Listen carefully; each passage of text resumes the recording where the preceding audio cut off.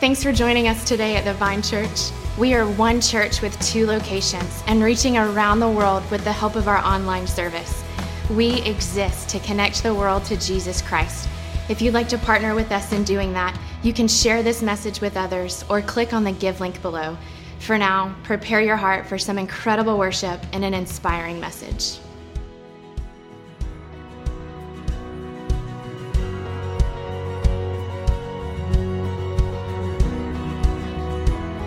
Your love's so great, Jesus, in all things. I've seen a glimpse of your heart a billion years. Still I'll be singing. How can I praise you enough? How can I praise you enough? You are the Lord Almighty, outshining all the stars in glory. Your love is like the wildest ocean. Oh, nothing else compares.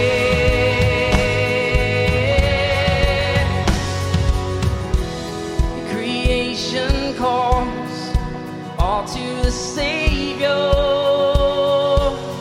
We are alive for your praise in earth and sky.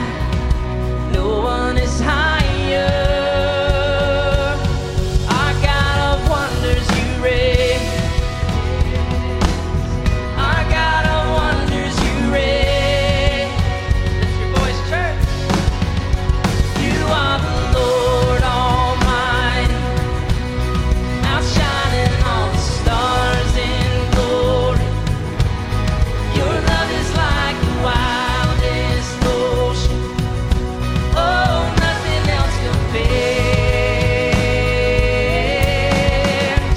You are the Lord Almighty, outshining all the stars in glory.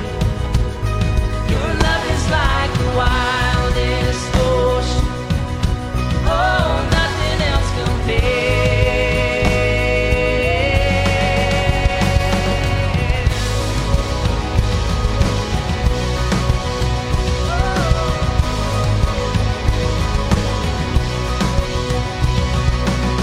Not to us, but to your name we lift up oh praise. Not to us, but to your name we lift up oh praise. Not to us, but to your name we lift up oh praise. Not to us, but to your name we lift up oh praise. You are the Lord Almighty, outshining all the stars in glory. Your love is like the wildest ocean. Oh, nothing else compares. You are the Lord Almighty, outshining all the stars in glory. Your love is like the wildest ocean. Oh, nothing else compares.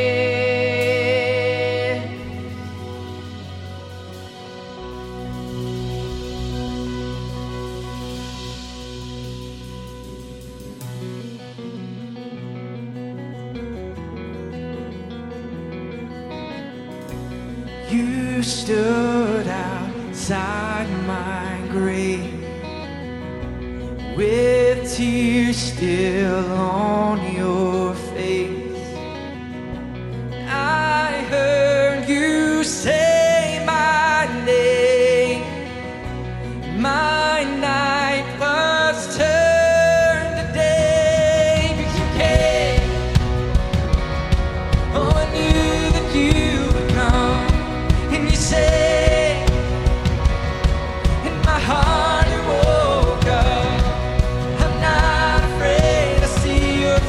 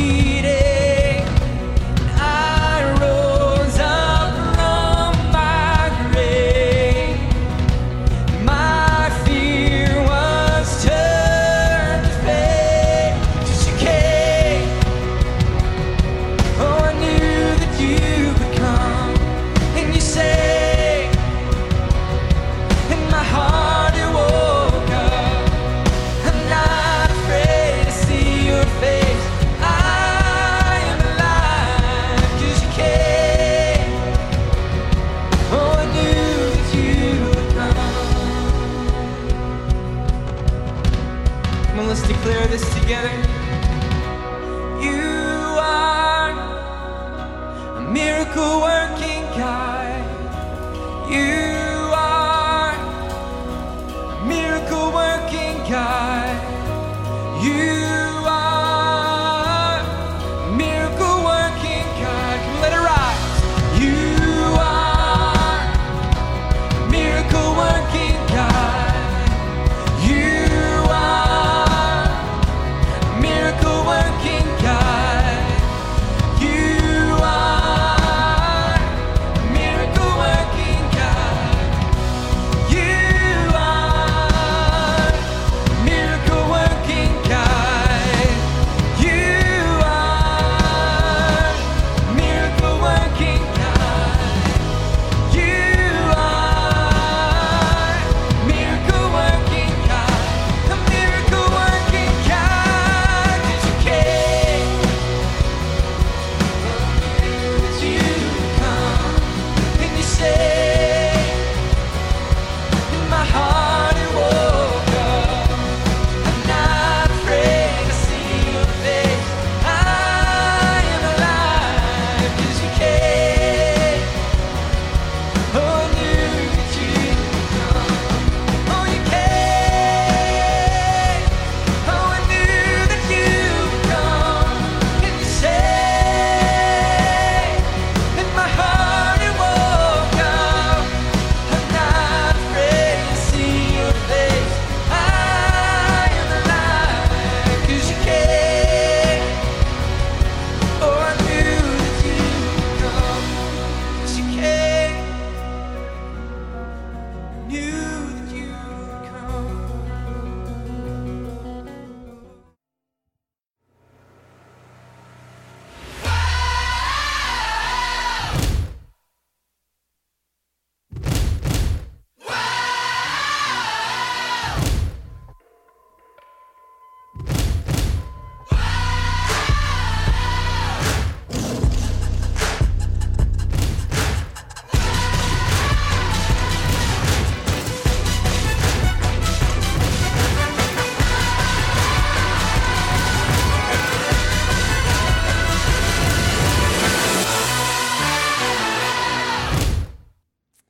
Well, how are you, church? You good?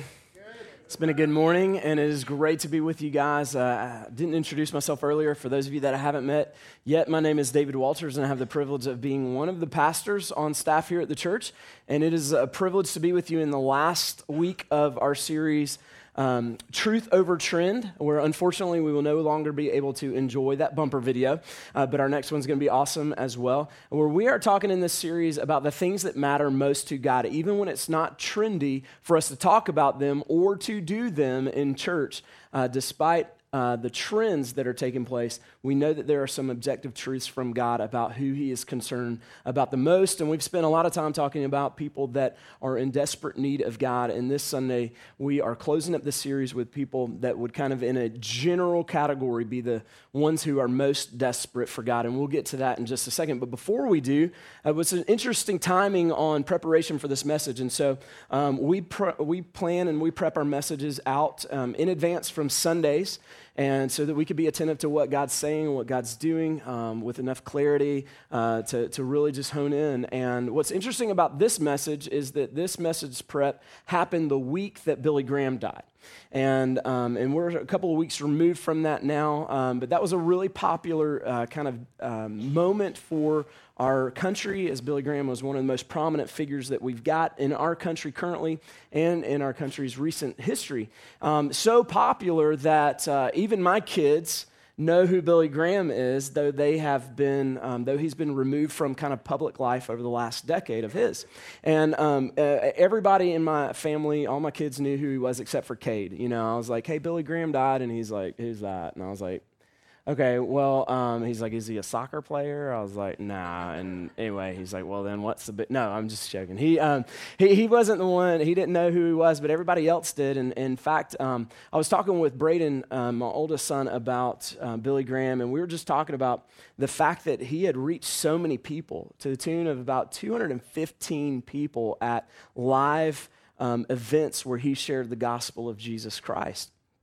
And we were talking about how he did that and the kind of strategy that Billy Graham had to gather that many people over 60 years of ministry was what's called Operation Andrew.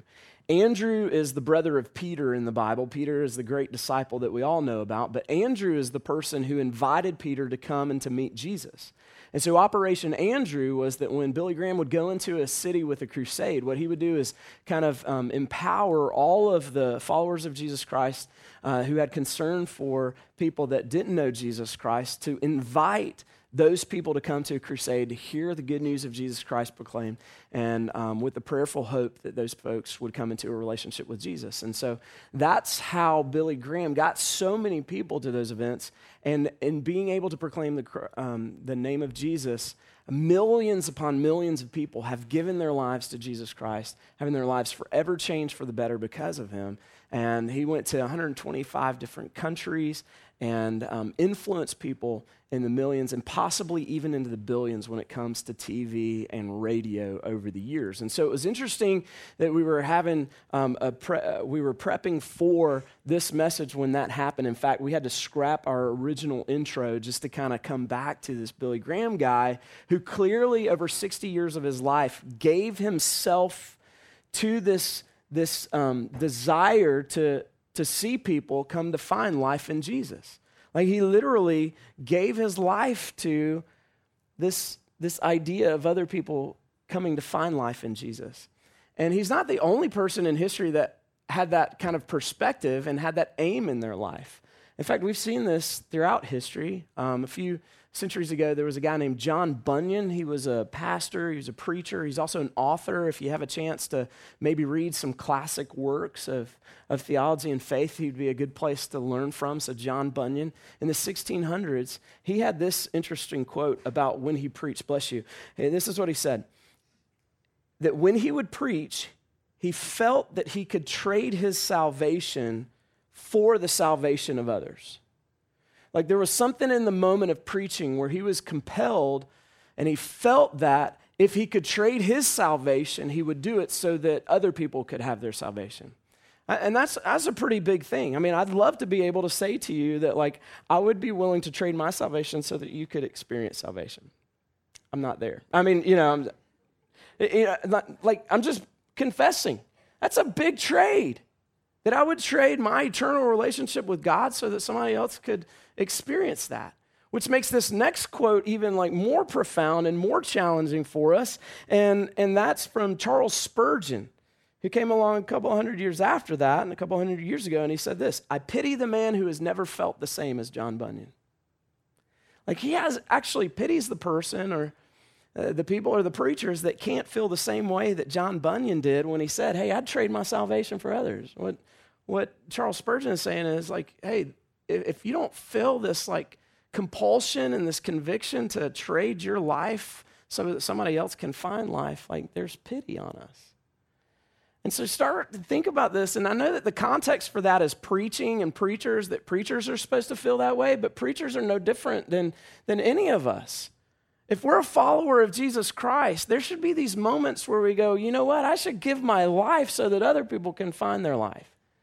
Like I should give my salvation if it means that another person can give their salvation. And I go, man, I don't know that I'm there. Like, and maybe I've had those moments where as a youth pastor, as an associate pastor, as a lead pastor of the church, like I'm like, God, I just wish people would get Jesus. And I wish that I could do anything for that. But when I think about giving my life for that, I mean, maybe Liz, probably a little bit more my kids, but that's a big trade. That's a big trade. And when you go back through the Bible, you see people that they have these moments, these great moments where they're like, you see their heart for people to know God in a very real and personal way. Like Moses in Exodus chapter 32, verse 32, this is what Moses prayed out to God on behalf of the Israelites. Blot out their sin. In other words, forgive them of their sin and their transgressions. Then he says this, but if not, please blot me out of the book you have written. Whoa.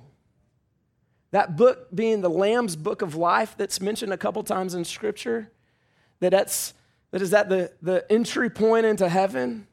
where in that book is written all the names of people who have trusted in Jesus as Lord and Savior of their life, or before Jesus had faith that God was the source of righteousness. Wow. Hey, blot out their sins so that they can be forgiven and have access to you eternally. And if not, then blot my name out. I'll trade my life for the salvation of someone else. And then you go to the New Testament, there's this guy named Paul. Paul was a church persecutor, turned church planter, all because he saw that there was a dead man who came back to life. That's a pretty radical thing.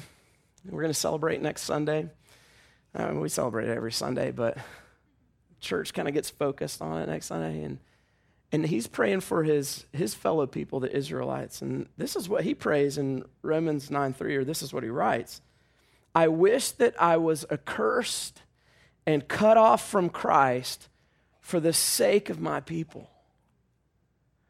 I mean, he says that his people, they know a lot about God, but they don't know God. That they know a lot of rules, but they don't have a relationship. And what he's saying is, I wish I could be cut off so that they could be connected.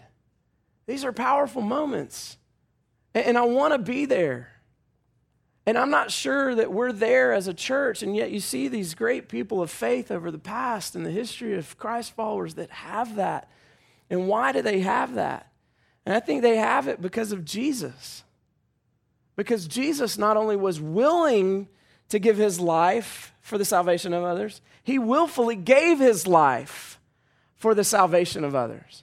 And I think a lot of times, because of the resurrection, we get desensitized to the crucifixion, which is one of the reasons why I love Passion Week, or the week leading up to resurrection, because in order to get to an empty tomb, you got to go through the cross. And we so often get desensitized and we forget about the cross. That in the week before Jesus came back from the dead, he rides into Jerusalem on a donkey. And everybody's going, Hosanna, Hosanna in the highest, please save. And they think that they're getting an earthly Messiah. And he rides in on a donkey, not on a stallion, to say, hey, I came as a humble servant.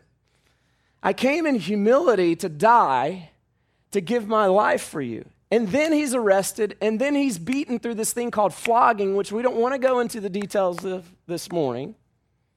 Then he's nailed to a cross in a form of execution and capital punishment that had never been seen before and no longer exists, because it's cruel and it's excruciatingly painful, not because you have nails that are driven in your hands and in your feet, but because you actually die under suffocation from your body weight. And we got so desensitized to the crucifixion because of the resurrection that we missed the point that this is what Jesus, who was fully God and fully man, did for us. And we know, okay, well, this is a great, powerful God that did this for us. Fully man, fully God.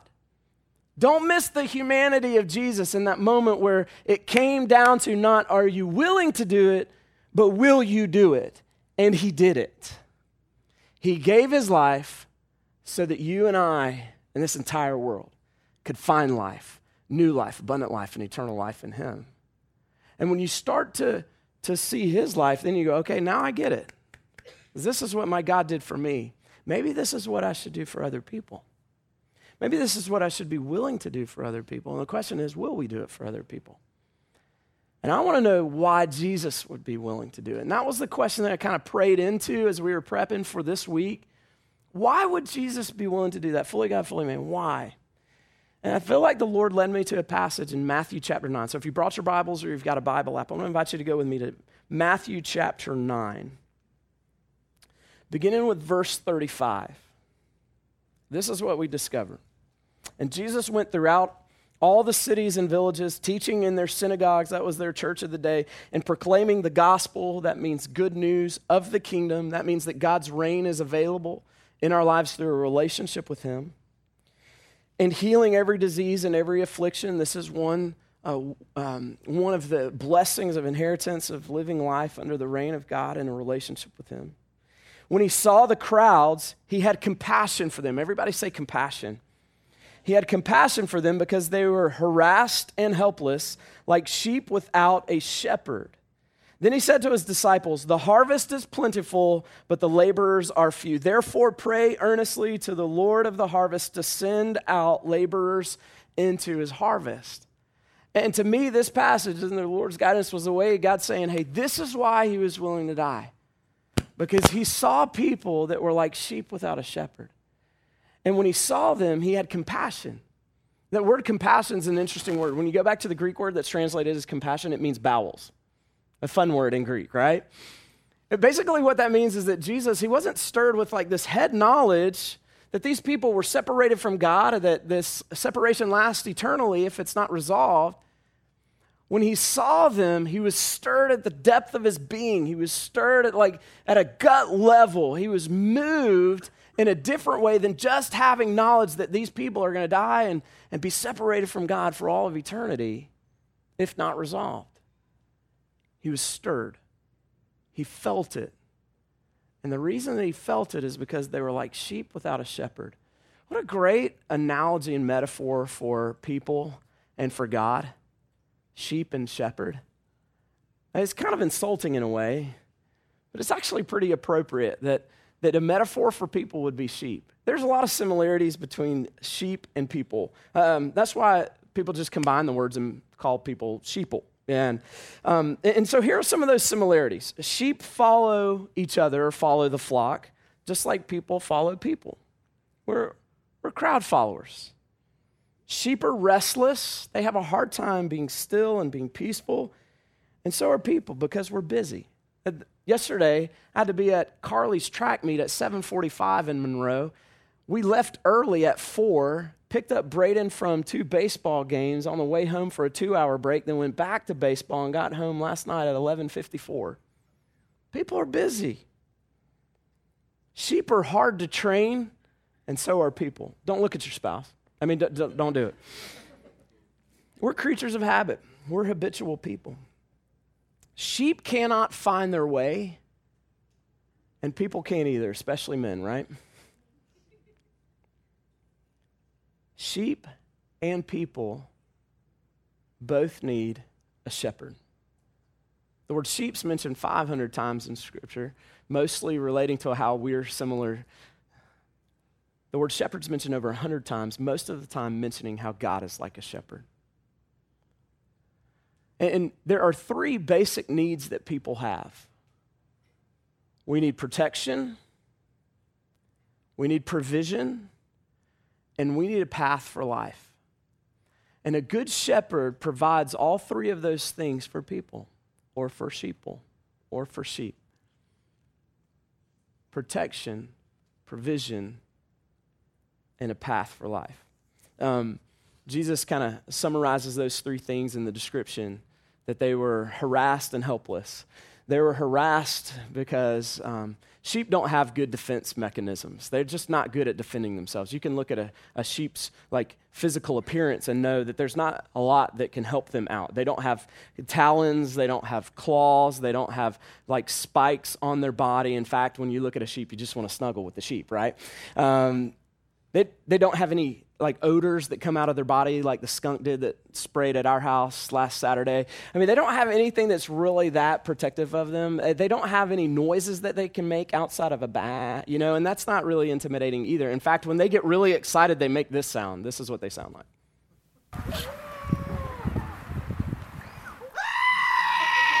Yeah, in fact, you just want to watch that over and over like we did this week. We just want to watch that over and over because you're invited into the relationship with the sheep. It's we want that. That's awesome. So they have absolutely nothing. And really, when it comes to us, we don't have a whole lot of protection either.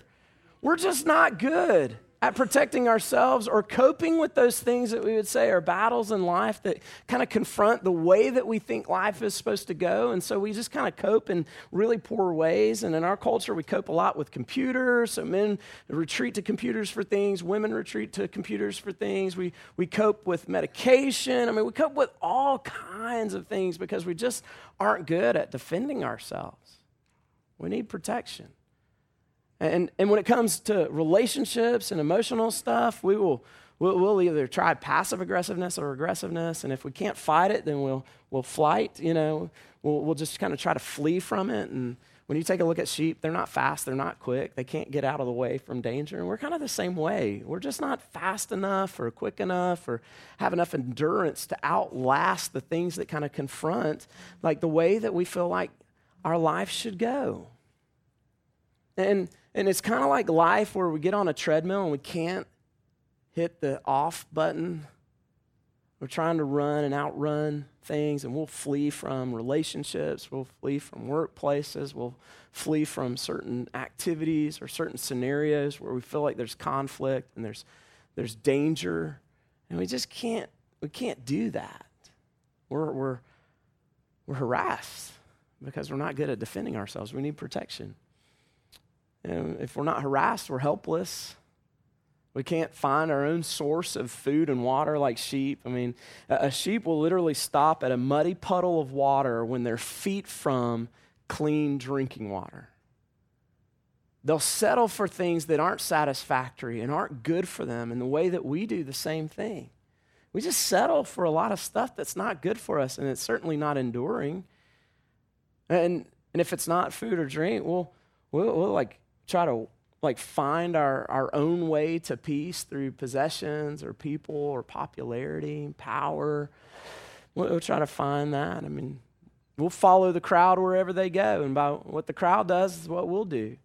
Sheep are funny because they'll do that even to their detriment. Sheep are notorious for falling off of cliffs. Because they'll just follow one and follow another. In fact, in Turkey a few years ago, 1,500 sheep fell off of a cliff. Now, only 400 of them died. Those were the ones on the very bottom, and then the ones in the middle that got suffocated. The rest of them, they just had a pillowy fall. It's like an amusement ride for sheep. I mean, so that's what we do. I remember being a kid and saying things to my parents like, hey, can I do this? And my dad's reply back was no. And I'd say, well, my friends are doing it. And he said, well, if your friends jumped off a cliff, would you jump off a cliff? And I was like, that's a dumb question. No, but that's what we do because we're sheeple. We follow each other. We get lost and we can't find our way back. We're harassed. We're helpless. We need a good shepherd. And Jesus says, I am the good shepherd. I am the good shepherd because he lays down his life for his sheep. A good shepherd protects. Just like Jesus protects us. Shepherd's going to protect with a rod and a staff. Those rod and the staff, they can actually nudge and prompt sheep to do things gently do things. On occasion, we might have that crook of that rod pull us back into line and into order. And the way that God protects us is like almost like a mystery to us. It's profound to us where we might get nudges and prompts to just kind of go this way and dodge this danger and move from this danger. Or sometimes we get a kind of a gentle prompting to come back to God. Maybe some of you are here at church today because you had that gentle prompt just to come back to God. Or sometimes we're not even aware of the protection that God offers us, where God's handling enemies and distractions and dangers, and we think, what's happening to me, where it could have been much, much different because we don't even know what God's protecting us from.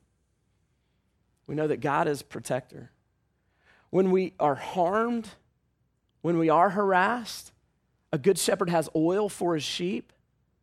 That's why every first Friday of the month we have healing and prophetic nights or healing and encouragement nights. It's an oil for people where God can mend our hearts, our souls, and our minds and our bodies. God is, in Jesus, good protector. He's a good provider. He will actually provide rest for us. That's why he says, hey, if you're tired, if you're burdened, come to me and I'll give you rest. He'll provide water and food. If you hunger and thirst for righteousness, you'll be satisfied. He says to a couple of people, he's like living water inside of us, that when we abide in him, it's clean, it's good for us, it's everlasting.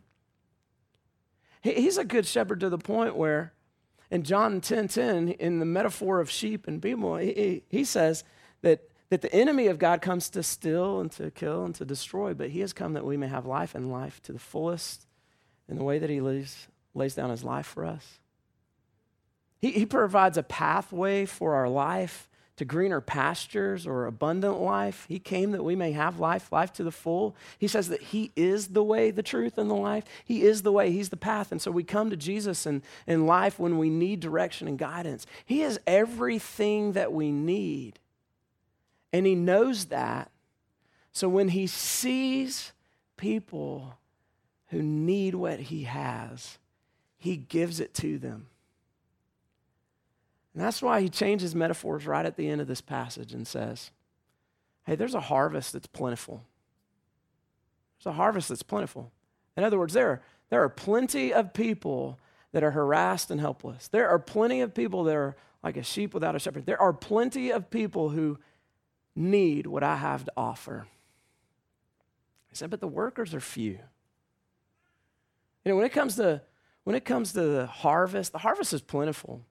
Church experts say that each one of us, we can make a list of between 8 and 15 people who are unchurched and non-Christian. And they might be people that we go to school with, people that we go to work with, people that we live with in a house, people that we live next to in a neighborhood, people that we go to the ballpark with or to the track meets, really long track meets with, you know.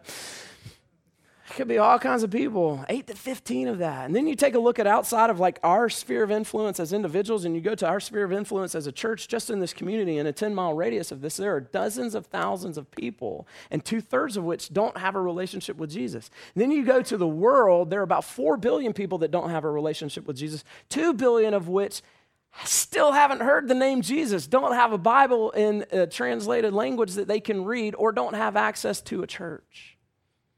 Harvest is plentiful. The workers are few. Unfortunately, that's a trend that we've got in our church. And when I say our church, I'm talking about the church in America, where 85% of people would say, yeah, it's important to be a Christ follower and to share our faith, but only 27% of people look for active ways to share their faith, and only 23% of people actively start relationships to share their faith, and only 2% of people invite someone to church in any calendar year. That's the trend. But the truth is that people need something that Jesus has to offer. And the truth is that if the harvest is plentiful around you, you might be the only person who can offer that to them. Just like a guy named Albert McMakin. Does anybody know who Albert McMakin is? Raise your hand if you do. Yeah. Albert McMakin gave his life to Jesus Christ when he was 24 years old in Charlotte, North Carolina. And there was a revival that was happening in Charlotte with a guy named Mordecai Ham. What a cool preacher name, Mordecai Ham. And he was having a revival meeting. He wanted all of his friends to find what he had found in Jesus. So he loaded all of his friends onto his truck to take them to these revival meetings that were taking place in Charlotte, North Carolina. All but one. One guy was resisting. One of his friends was resisting that. And so he tried everything to convince him to come to these revival meetings. He, in fact, called Mordecai Ham a fighting preacher, meaning that like when he preached, it was like getting fired up to like be ready to go out and fight. And if you need to tell anybody that I'm a fighting preacher, I'll fight them. I'll do that for the sake of their soul, okay? But he tried that, and that was kind of intriguing to this friend of his. But the most intriguing thing was that Albert said that this friend could drive his truck every night to the meeting full of friends if he would go. And he agreed. And at the end of the week, this friend gave his life to Jesus Christ. And that friend's name was Billy Graham. You might be the one that reaches one. You might be the one that reaches one who reaches one. You might be the one that reaches one who reaches some, if not millions and possibly billions of people. If you will pray for the Lord of the harvest to bring workers, including yourself.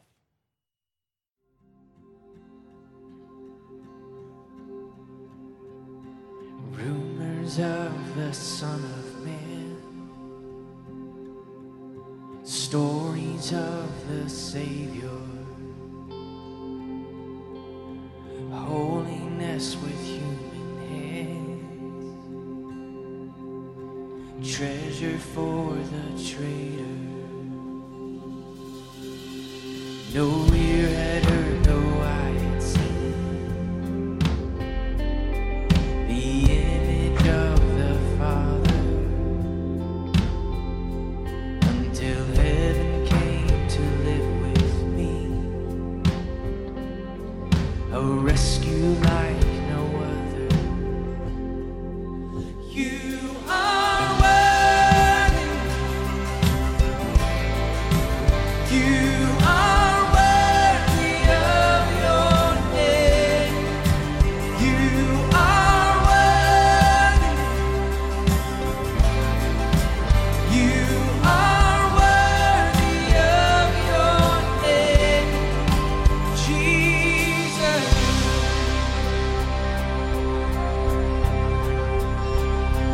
You did not speak, you made no sound. You died for your accuser, and as your blood fell to the ground, you redefined my future. And on the day that you arose, the darkness ran for cover. For the King of Kings has claimed his throne, now until forever. Come on, let's lift our voice. You are worthy. You are worthy of your name. You are worthy. You are worthy of your name, Jesus.